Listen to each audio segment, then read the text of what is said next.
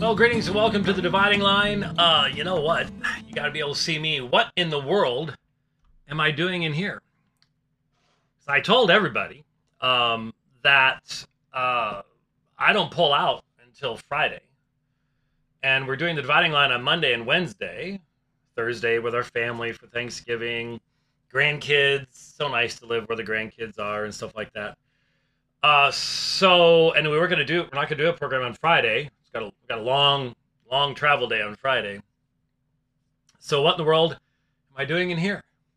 Well, I'm parked in front of my house. And in an hour and a half, we are going to be recording a Sweater Vest dialogue with Doug Wilson. I think Jared Longshore might be coming along.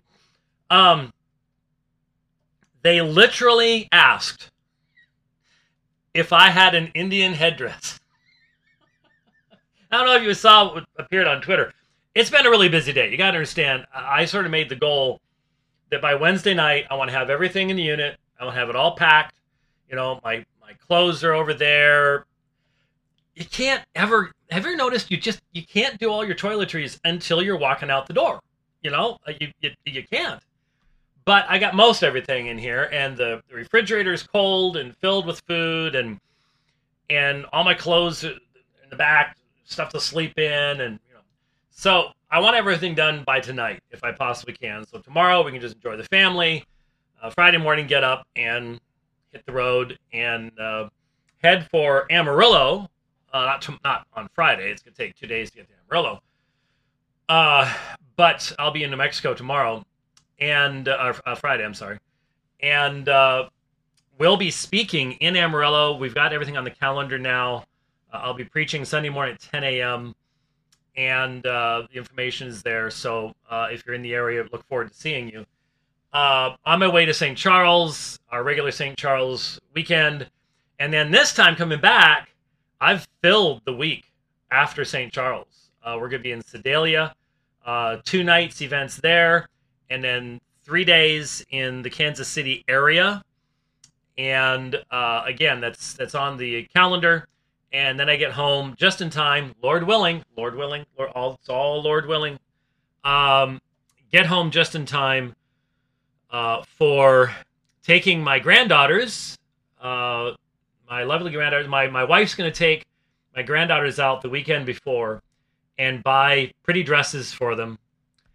And then on the 16th, we are going to the Phoenix Symphony Orchestra's and choir's presentation of Handel's Messiah, which, by the way, has been in continuous production since it was first performed in 1741.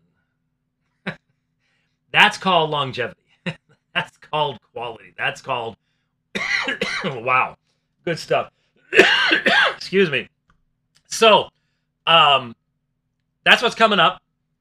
And so we had to try to figure out, with me trying to go pick up certain foods, I need to thank Carolina's Mexican Food for once again providing me with machaca chimichangas, which freeze wonderfully and they cook wonderfully in an air fryer. And they are a regular staple of my trips. I had to go get those today. So when you put it all together, it wasn't going to work to do the Dividing Line in the regular studio and then do sort of a dialogue at 5:30 at night. And so I'm like, well, I've got a fully functional studio sitting outside my house. Why not? And so here we are.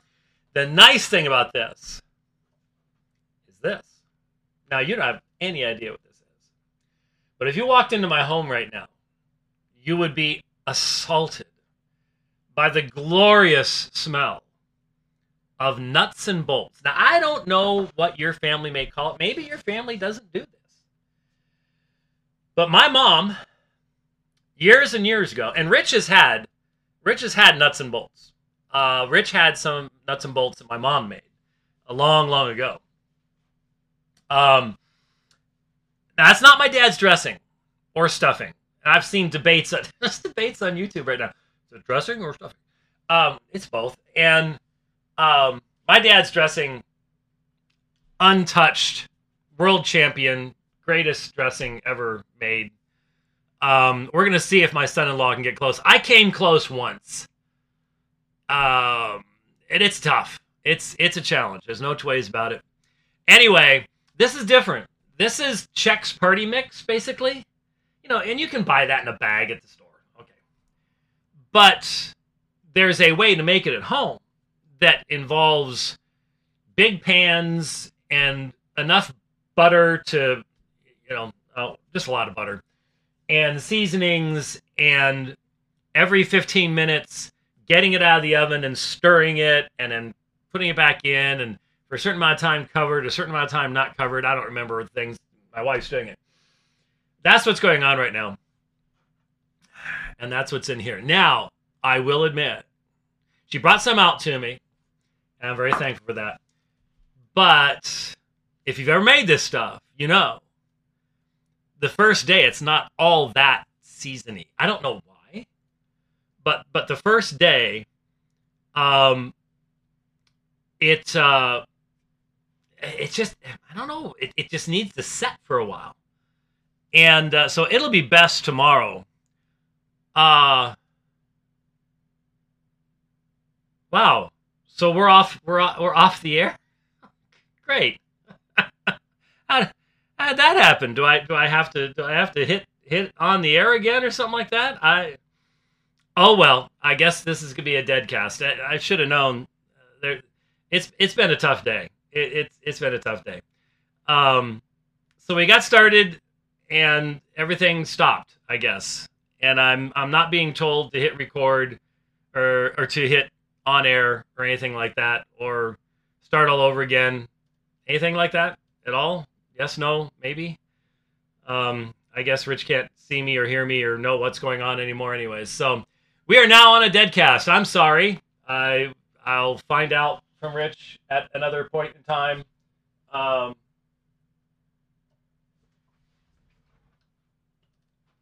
See, he stuck this computer in here, and he's really proud of it because he can watch what I'm doing and do stuff like that, I guess.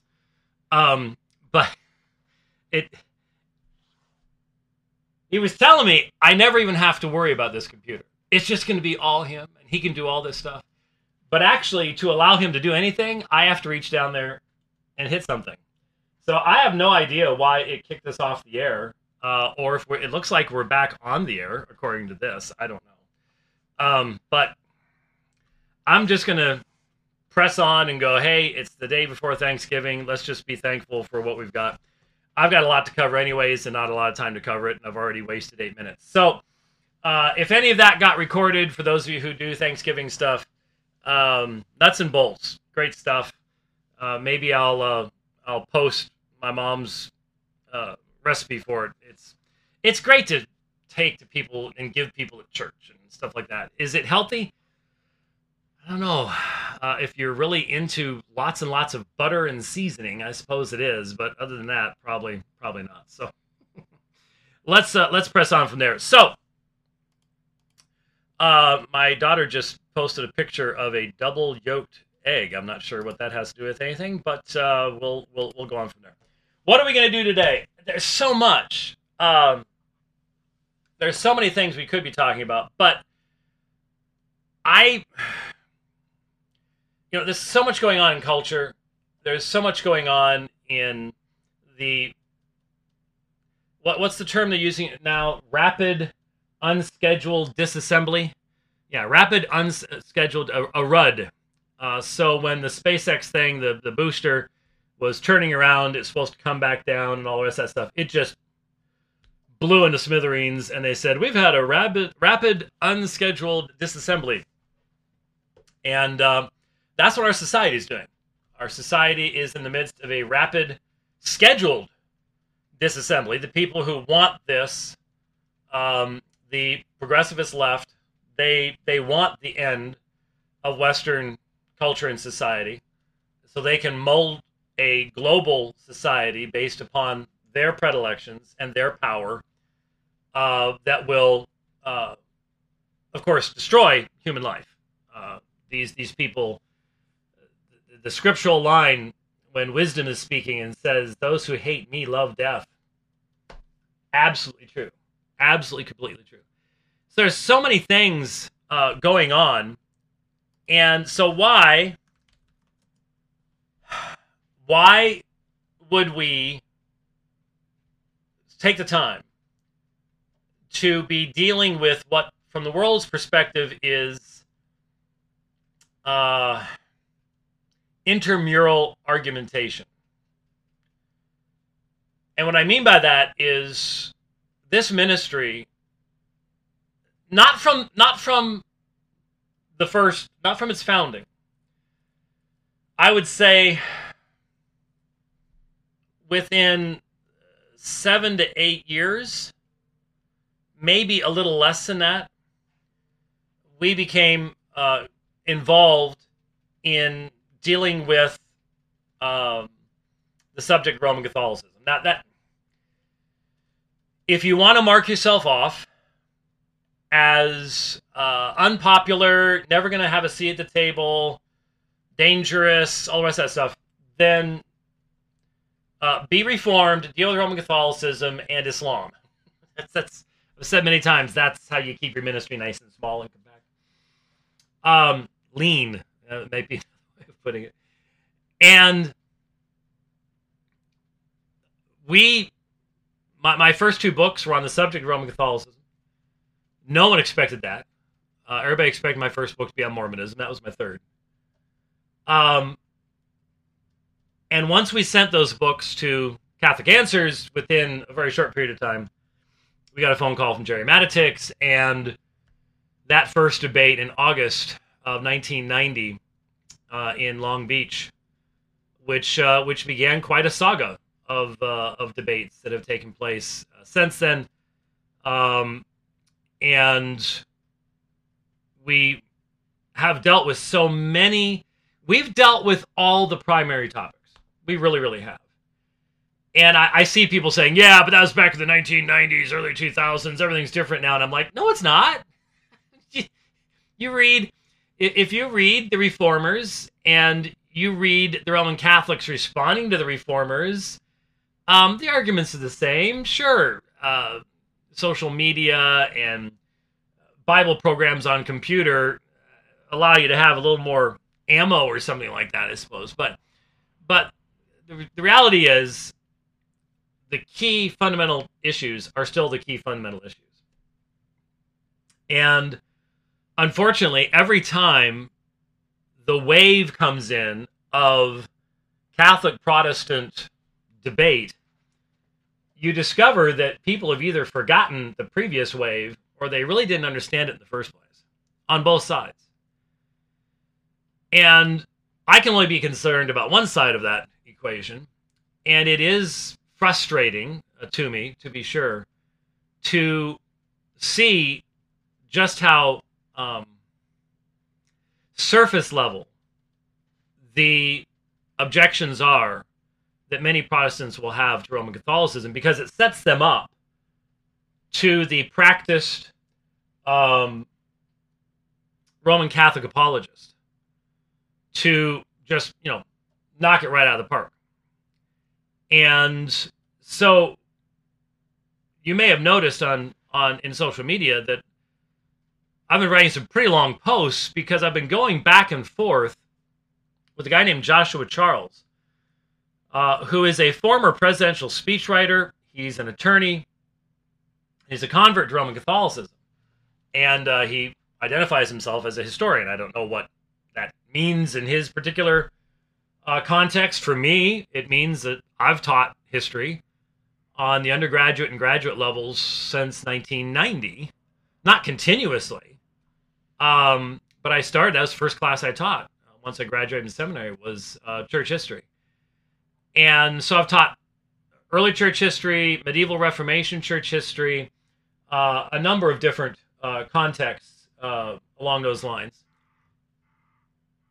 And I am in a live RV, and there's strange people outside in the road. Anyway, so I'm not sure what historian means for Joshua Charles, but he started responding to some of the things that I was saying, and in length, with a number of citations that, while interesting, as I'll explain here in a while, were not exactly conclusive in their argumentation. And I tried to remain focused on particular topics, and he started complaining, well, you're not dealing with this, you're not dealing with that.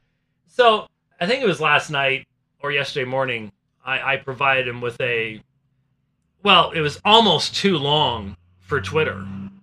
So it was probably 3,400, 3,500 word series of citations, because he kept on, well, I'm doing all these citations. Okay, here, I can do citation dumps too. It's not all that difficult to do, especially if you've been doing this for a long time. And I'm sure I was dealing with the subject of Roman Catholicism before he converted to Roman Catholicism, so I've got my files lined up too. I can do the document dumps too, but how about we focus upon the real issues? And so we've gone back and forth, and a lot of people are reading this back and forth, and, well, you all need to debate, and that's fine. I saw that he said, I haven't invited him on the dividing line yet, so he's just going to go do his thing. Let me address that one first real quickly. I have 5 major debates in February. 2 of them with Trent Horn of Catholic Answers. One with one of the leading Unitarian scholars in the United States. I'm teaching an intensive class in the middle of that trip. This is all in one road trip. About a 35-day road trip. And I don't fly, so I'm driving. So 35 days, pulling the RV. Well, not every day, obviously. Over 5,000 miles, and 5 debates, teaching a class, teaching at a conference. And that's my priority right now. I mean, aside from the fact that I am a pastor of a church and have regular preaching duties and a grandfather and the other things that I do in life. So I just have to go, well, if Mr. Charles would like to talk about doing a formal debate, I can think of a number of places around the United States that have expressed interest over the years in hosting such things. And so we should talk about a particular subject and schedule a debate, maybe next summer or something along those lines. See, I take debates seriously. When I debated people like Bart Ehrman, John Dominic Crossan, John Shelby Spong, I spent months in preparation for those debates. I read everything Ehrman had written, including his doctoral dissertation. These things are important. You don't just, let's do it next week. Well, we could have an interesting conversation next week. Off the top of my head, I can hold my own with him on any of these issues, sure. But it's just off the top of our head. If we want to do a serious topic, then we should make it a worthwhile topic and invite people to be there. I think, online debates are okay. I think there is a dynamic that is present in live debates in person that is sometimes missing when you're staring at I'm staring at a nice little 4K camera mounted to the wall on the other side of the bathroom. Okay, that's how I look at you. That's how you do it when you're doing things online. And by the way, he seemed to complain. He seems to be upset that we don't allow comments on our videos. We've never allowed it. The instant I became monetized on Google, which I've since said no, thank you. Years and years and years and years ago, right as YouTube was starting, I discovered very quickly that the comments were going to be completely unmoderatable. And I would have that much interest in the never-ending back and forth in those com boxes. I mean, Everybody knows what terminology I've used of them over the years. Internet ignorance aggregators. So yeah, no, I'm not even going to begin to apologize for not having comments on those things. Develop your own audience. That's, if you want to respond, great, respond to your own audience. That's what I'm doing. So do the same thing. Yeah, we've been podcasting since 2000, before there were pods. We pioneered in it, but okay, that's the way it is. Anyway, so if we want to do something like that, like next summer or something like that, great, super, let's talk about it. But for right now, there's a great deal of conversation going on about Roman Catholicism, and one of the primary reasons is the Roman Catholic Church is in crisis. It's in crisis because you have a progressivist pope who is fundamentally changing the direction and perspective of the Roman Catholic Church. And the way he's doing it is he is laying a foundation. An article came out just, I think today or maybe yesterday, about the Pope writing to some people in Germany and basically saying why he disagrees with what certain German prelates are doing. They're doing it locally rather than globally. They're going the same direction. They're just doing it too fast. And he's basically saying, do it my way. So you've got this Pope who has opened up the possibility for blessings of same-sex unions. He is clearly very supportive of, for example, Father Martin and the LGBTQ plus stuff. He just met with a whole room full of transgender, well, they're biological males that live as prostitutes. You can't get more obvious as to where he's going and what he's doing. And yet at the same time, he just got rid of Bishop Strickland. And we all can recognize this because that's how the Department of Injustice works. That's what's happening in the United States, You walk between the ropes into the Capitol January 6th, and you're going to be thrown into prison for 10 years in solitary confinement on bread and water. But if you firebomb federal buildings, they'll give you $100,000 for having insulted you once or something like that. We see. It's pretty obvious when you have a double standard. That's what you got in Rome. That's what you got in your Pope. And so there is a crisis going on right now. And it's a crisis of authority. It's a crisis of consistency. It's a crisis of tradition. What is tradition? Who gets to define it? These are important and vital issues that we have been discussing and talking about for a very, very, very long time. And you might say, well, you've done it in the past. Why do it again? Well, because each generation, it's been a long time. Sure, I've debated Sola Scriptura many times. Does that mean I never get to have to talk about it again? Nope. Gonna have to talk about it. Gonna have to talk about it.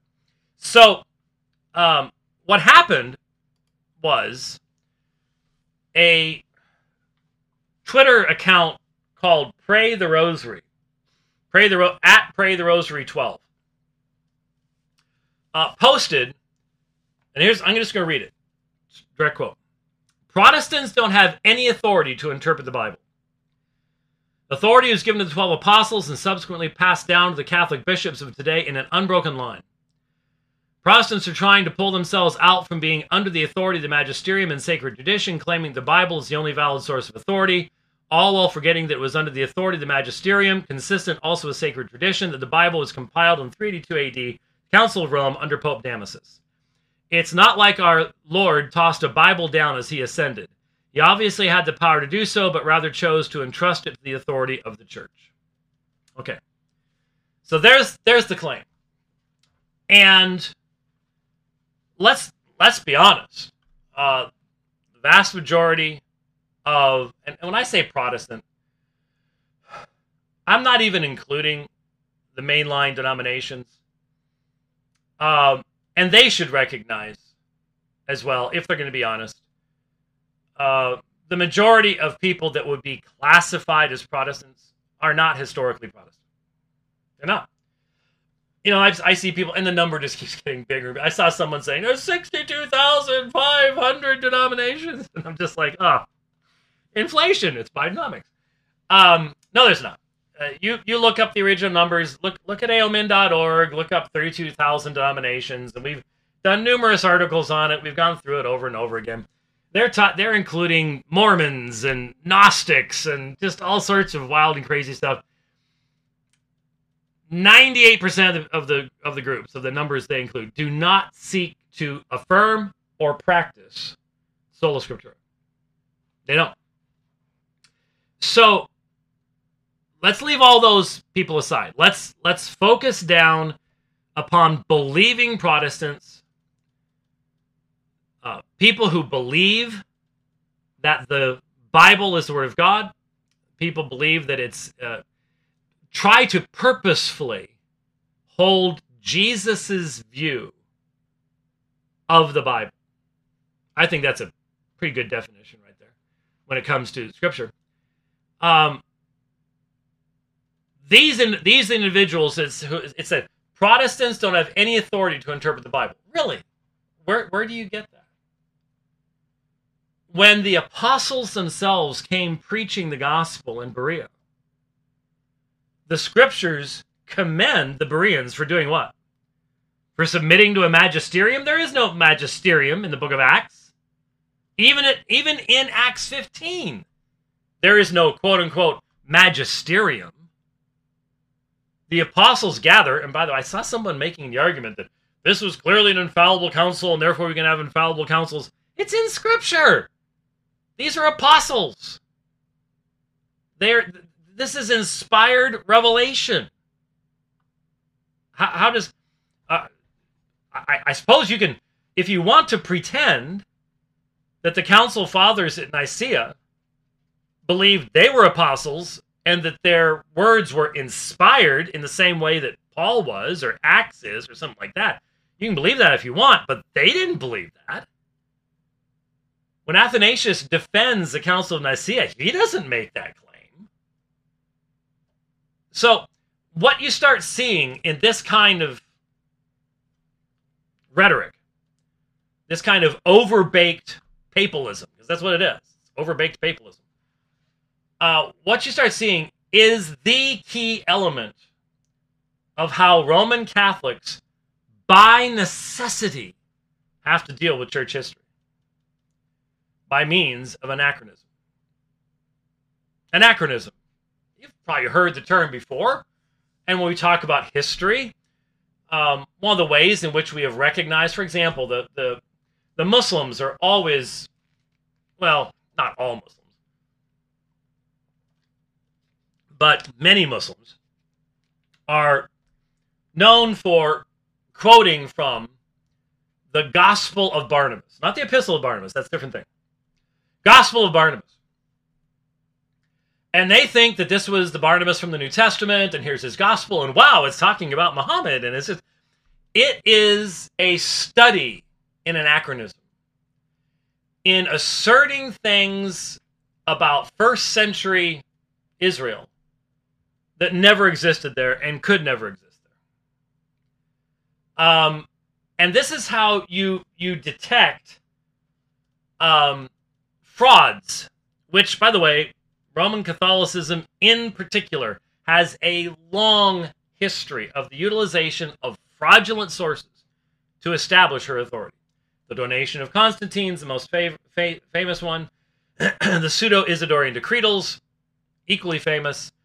I did a debate with a Catholic attorney a number of years ago, and it was on the Immaculate Conception. He produced fraudulent quotations from Augustine on the subject. So it's not unusual any of that takes place. But you detect anachronisms by finding things in the past that weren't actually a part of the context of the person that's allegedly speaking. And when I say that Roman Catholics have to deal with church history anachronistically. It's because Rome tells them what church history will contain dogmatically. So, for example, in the official document Satis Cognitum, we are told that the Roman Catholic view on the papacy enunciated by the First Vatican Council was the constant faith of the ancient church. Now, John Henry Cardinal Newman knew that wasn't the case. And anybody who's read the early church knows that's not the case. Anyone who has, for example, read about Honorius knows that wasn't the case. And the fact that for 400 years, every one of his successors, upon becoming pope, had to anathematize him as a heretic. So the whole idea that this is the ancient and constant faith of the church is a fiction. It's a pious fiction. But it's dogmatically defined by Rome. This is what you're supposed to believe. And so people today, not taught in how to do history and how to analyze history in any meaningful fashion, just simply believe what they're told. And so there was no magisterium in the early church that said we and we alone can interpret Scripture. The Bereans, as I said, were commended by Scripture itself for testing the apostolic message on the basis of Scripture. Jesus taught us in Matthew chapter 15 that even when the Jews come along and say, we have tradition, it comes from God, it comes from Moses, it was passed down outside of written Scripture, and Jesus says, you examine these things by Scripture. We have all of these things right in front of us.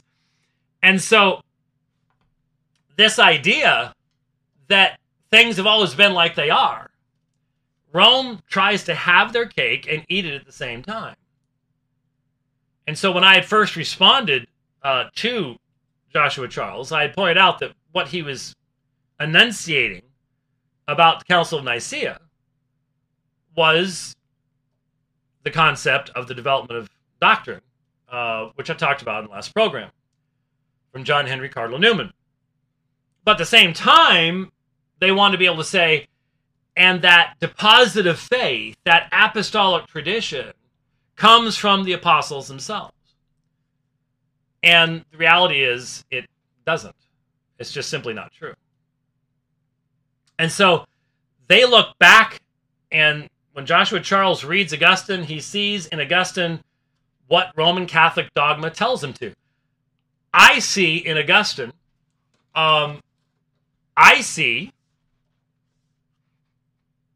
I recognize, and I doubt that Joshua Charles would listen to this, but I see what B.B. Warfield correctly identified, a quote that I've given to you many, many times before. The Reformation, inwardly considered, was nothing more than the victory of Augustine's doctrine of grace over Augustine's doctrine of the church. What does that mean? That Augustine contradicted himself. That both sides could accurately quote Augustine in the Reformation. And it's fascinating and helpful and edifying to know why, how that happened. The Donatist controversy, the Pelagian controversy, very different controversies in very different contexts, led him to, even in his later years, retract some of the things he had said before, but still it led to contradictions in his theology, and that's why both sides can quote him and quote him accurately. And so when Joshua Charles is quoting a bunch of Augustine, I responded with pages of Augustine quotes, and I can read his, and I can go, yeah, Augustine believed that. And Augustine said high things about the church. But Augustine also said these things about the church in regards to Scripture. And Augustine also, in the Sermon 131 issue, and I would highly recommend to Joshua Charles that he look up Sermon 131 at aomin.org. Use the transcripts page. It'll give you all sorts of stuff. It's really neat. It's a pretty much complete index of everything we've done in this program since 1998. Plus my debates, church history teachings, sermons. It's scary. Anyway, given what happened in regards to Pelagius and Zosimus and that whole thing, don't have time to go into right now. You can read about it at ailman.org. Just look in Sermo 131. It's very clear that Augustine could say high things about the church, but that does not mean that he held to Rome's view of the papacy, because the North African bishops told the Bishop of Rome to take a proverbial hike, and the Bishop of Rome backed down. And any of the other stuff that has developed in the centuries since then. So I can let Augustine be Augustine. I don't have this dogmatic demand to find, because he asked, who at the Council of Nicaea are Reformed Baptists? And I said, nobody. And nor should I expect them to be. That stuff's fizzy. That's not how you do church history. But the Roman Catholic has to, because he's been told. And the system, by definition, demands that. That's where you find what's supposed to be consistent over the decades, centuries, and millennia is in the authority of the magisterium. For us, what is consistent and unchanging is what is found in Scripture. That's what's unchanging.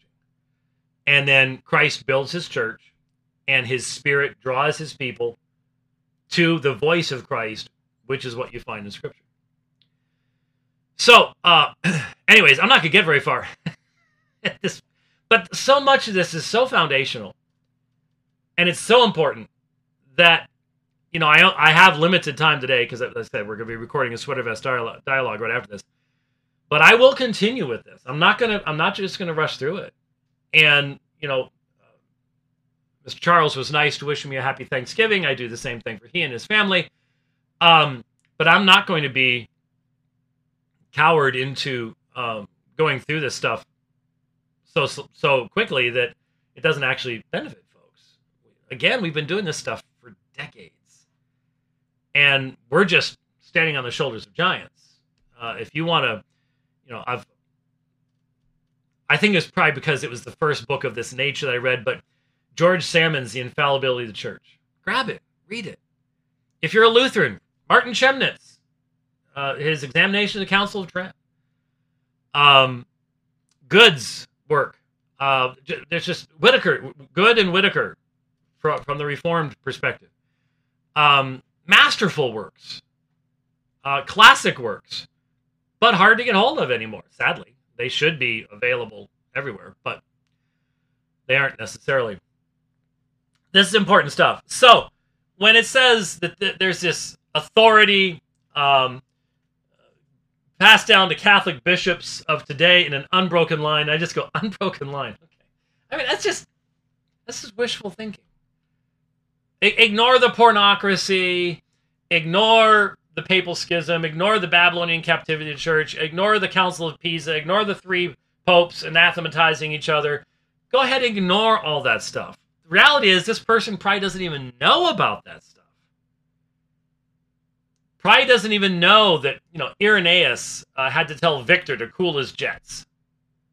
If you don't know what I was just talking about, you shouldn't be talking about unbroken lines of succession. You really shouldn't. I mean, these are just basic things. How do you... there's a lot to church history that people will make comments about without really knowing what they're talking about. It goes on. Protestants are trying to pull themselves out from being under the authority of the magisterium and sacred tradition. No, if you're going to say that your magisterium has authority over us, you have to prove it. If you're going to claim sacred tradition, you need to show it to us. And this is something you all are struggling with, because the fact of the matter is your current pope is the biggest problem you've got. Things were a little different back in the 90s. John Paul II, he was pope for a long time. That does not mean that there weren't differences between him and the popes from 100 years earlier. There were, clearly. But it's become real obvious now that if you want to pretend to talk about things like sacred tradition, you have to realize the system that you have developed over time puts the definition of that sacred tradition fundamentally and finally in the hands of one man. And if that one man decides that, the Council of the Catechism of the Council of Trent in 1592 said that capital punishment is given to the state for the good of mankind. And now Pope Francis says it's always a sin. Now, you can't put those two things together. What Francis believes about capital punishment is different than what was produced in the Catechism of the Council of Trent. And all the popes at that time agreed with it. You can't dodge that one. This is a change in dogmatic moral theology and the Catechism of the Catholic Church. And I'm not the one to have pointed out that the current synod on synodality that just finished, but isn't really finished because it's going to be meeting again in the future, that the purpose and intention here by people who were in attendance at it is to fundamentally change the perspective of the church on issues related to homosexuality, transgenderism, etc., etc. And that's what's coming at you. You cannot look at me and keep a straight face and say that there is anything in apostolic tradition about the acceptability of same-sex marriage. Okay? Please don't even bother. Please don't try. I mean, have enough respect for yourself to go, yes, he's changing everything. Okay? And then deal with that from there. But don't try to. And there will be people that will. I know there will be people that will. And I feel sorry for you. There is a way out. There really is. We've been trying to tell you about it for a long time. But this idea of sacred tradition, who gets to define it? Who gets to define it? Claiming that the Bible is the only valid source of authority. Well, it'd be nice if you'd at least know what you were denying. What we say is that the Bible is ontologically unique because it is the only thing that is theopneustos. It is God-breathed, and as such, it is absolutely unique. It is not a subset of tradition. Sacred tradition, capital S, capital T, is not an overarching category with written tradition, scripture, and oral tradition, which is never defined until something is defined on the basis of it, which no one can ever show you. It is absolutely unique. And since it is absolutely unique, it is the sole infallible authority. There are authorities beneath it, but and this is key to many of the controversies we're having right now on our side. It is the origin and source of any other authority. It is not under any authority. And I have argued, and I have never seen any reason to stop arguing, that Roman Catholicism makes the exact same claim for itself. And what I mean by that is Roman Catholicism, we believe in sola scriptura. Rome believes in sola ecclesia. And the demonstration is simple. If you want to talk about a three-legged stool, here's the problem. Which leg of the stool gets to define the canon of Scripture? Which leg of the stool gets to interpret Scripture infallibly? Which leg of the stool gets to define what is and what is not sacred tradition?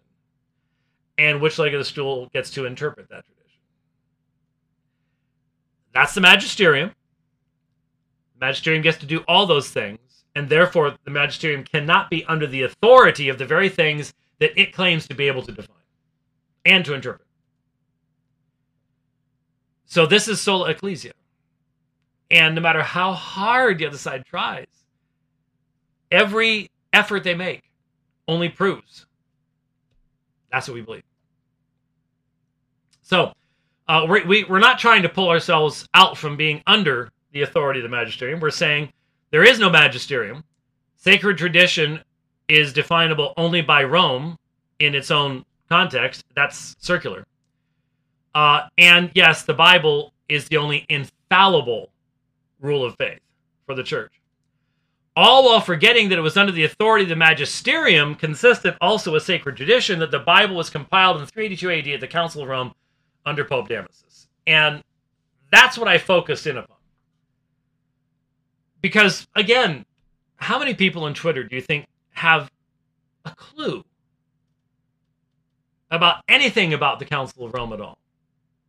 Who was there? Who participated? Where are the council documents?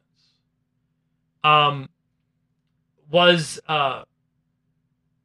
anyone there that had the knowledge that Melito of Sardis had? Or that Rufinus had? Origen? Jerome? That's early on in Jerome's career. In other words, was there anybody there that had taken the time that could read Hebrew, that knew anything about Jewish history, knew anything about which books had been laid up in the temple in the intertestamental period? Which books made the hands unclean by touching them because they were holy? Was anyone at this council knowledgeable of these things? It's sort of like asking, okay, April of 1546, Rome finally defines the canon infallibly. Council of Trent, April of 1546. April 26th, if I recall. 26th, 28th. Anyway, who was there? Did they take seriously Jerome's rejection of these books? Did they even have access to Melito of Sardis? His writings fell out of use for a long period of time, not because of his views on this, but because of the Quartodeciman controversy. So did they know what he had said? Or was this a reaction to the Reformation? Is that how you define truth? These are all rather important questions that we don't have answers to. And the Roman Catholic doesn't seem to be concerned about having or not having the answer to these particular issues. So, saying all the while forgetting is just not true. There were two different streams of understanding in regards specifically to the apocryphal books, not to the canon as a whole, but just to those books that the Jews never accepted. The Jews did not view as scripture. They were not laid up in the temple. And I made reference to two things just in passing. I said, well, Jerome, Jerome is doing his work after this Council of Rome, but he doesn't think that Damasus has defined the canon of Scripture. He includes the books because Damasus has said so, but that doesn't change his perspective that they are not part of the canon of Scripture. And then you've got Gregory the Great, Bishop of Rome, a century later, more than a century later, when he quotes a story from First Maccabees, says, though not canonical. So this was the thing that I was responding to. I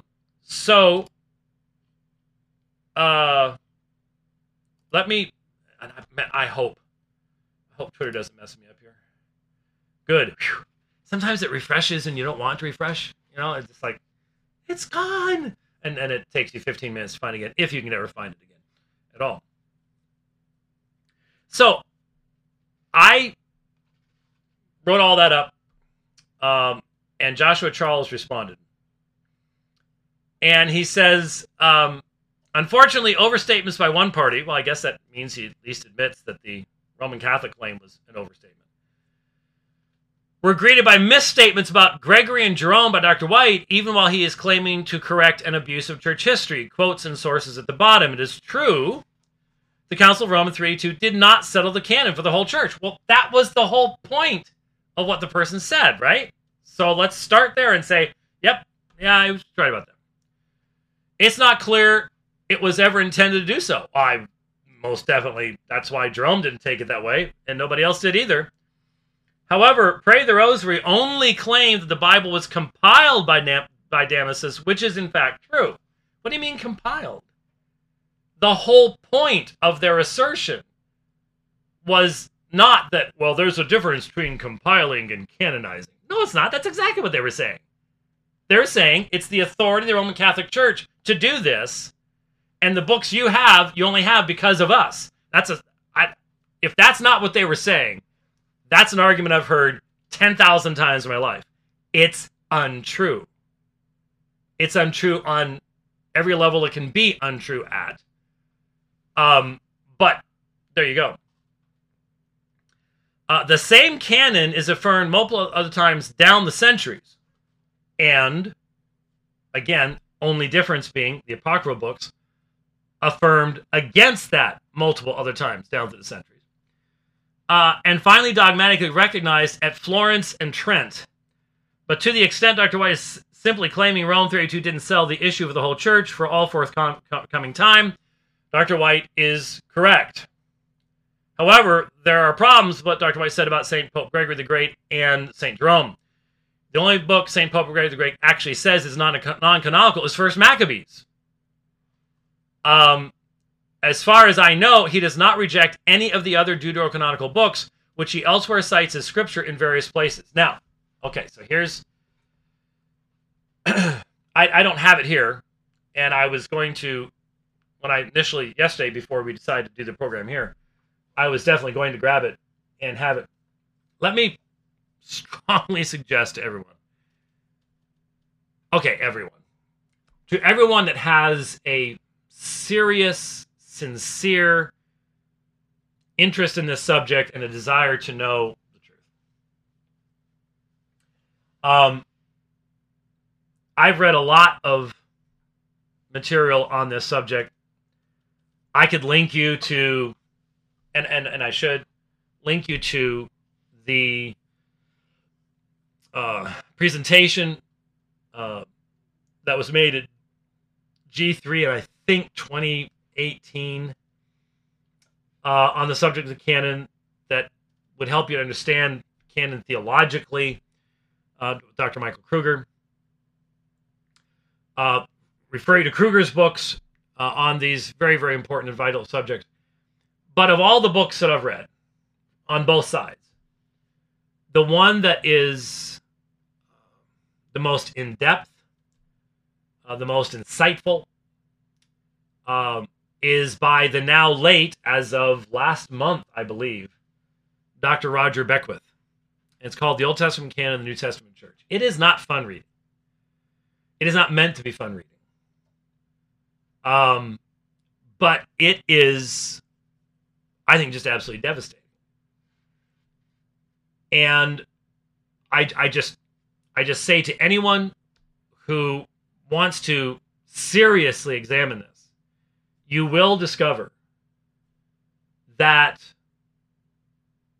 there is a tremendous amount of evidence demonstrating that the true source of the idea that the apocryphal books are to be considered canonical in the Tanakh, when you even use the term Tanakh, Torah, Nevi'im, Ketuvim, those books were never included there, even in the Ketuvim. They weren't included there. They are written in the intertestamental period. They're written during a period where the Jews themselves said the Bath Kol, the voice of God, had ceased. They recognized there was no prophet in Israel. Some of the books recognize the tripartite form of the Tanakh as already existing in their day. I mean, there is just so much internal evidence. Watch the debate I did with Gary Machuda, because I pointed out laughable geographical and historical errors in those books. Laughable. And he defended them.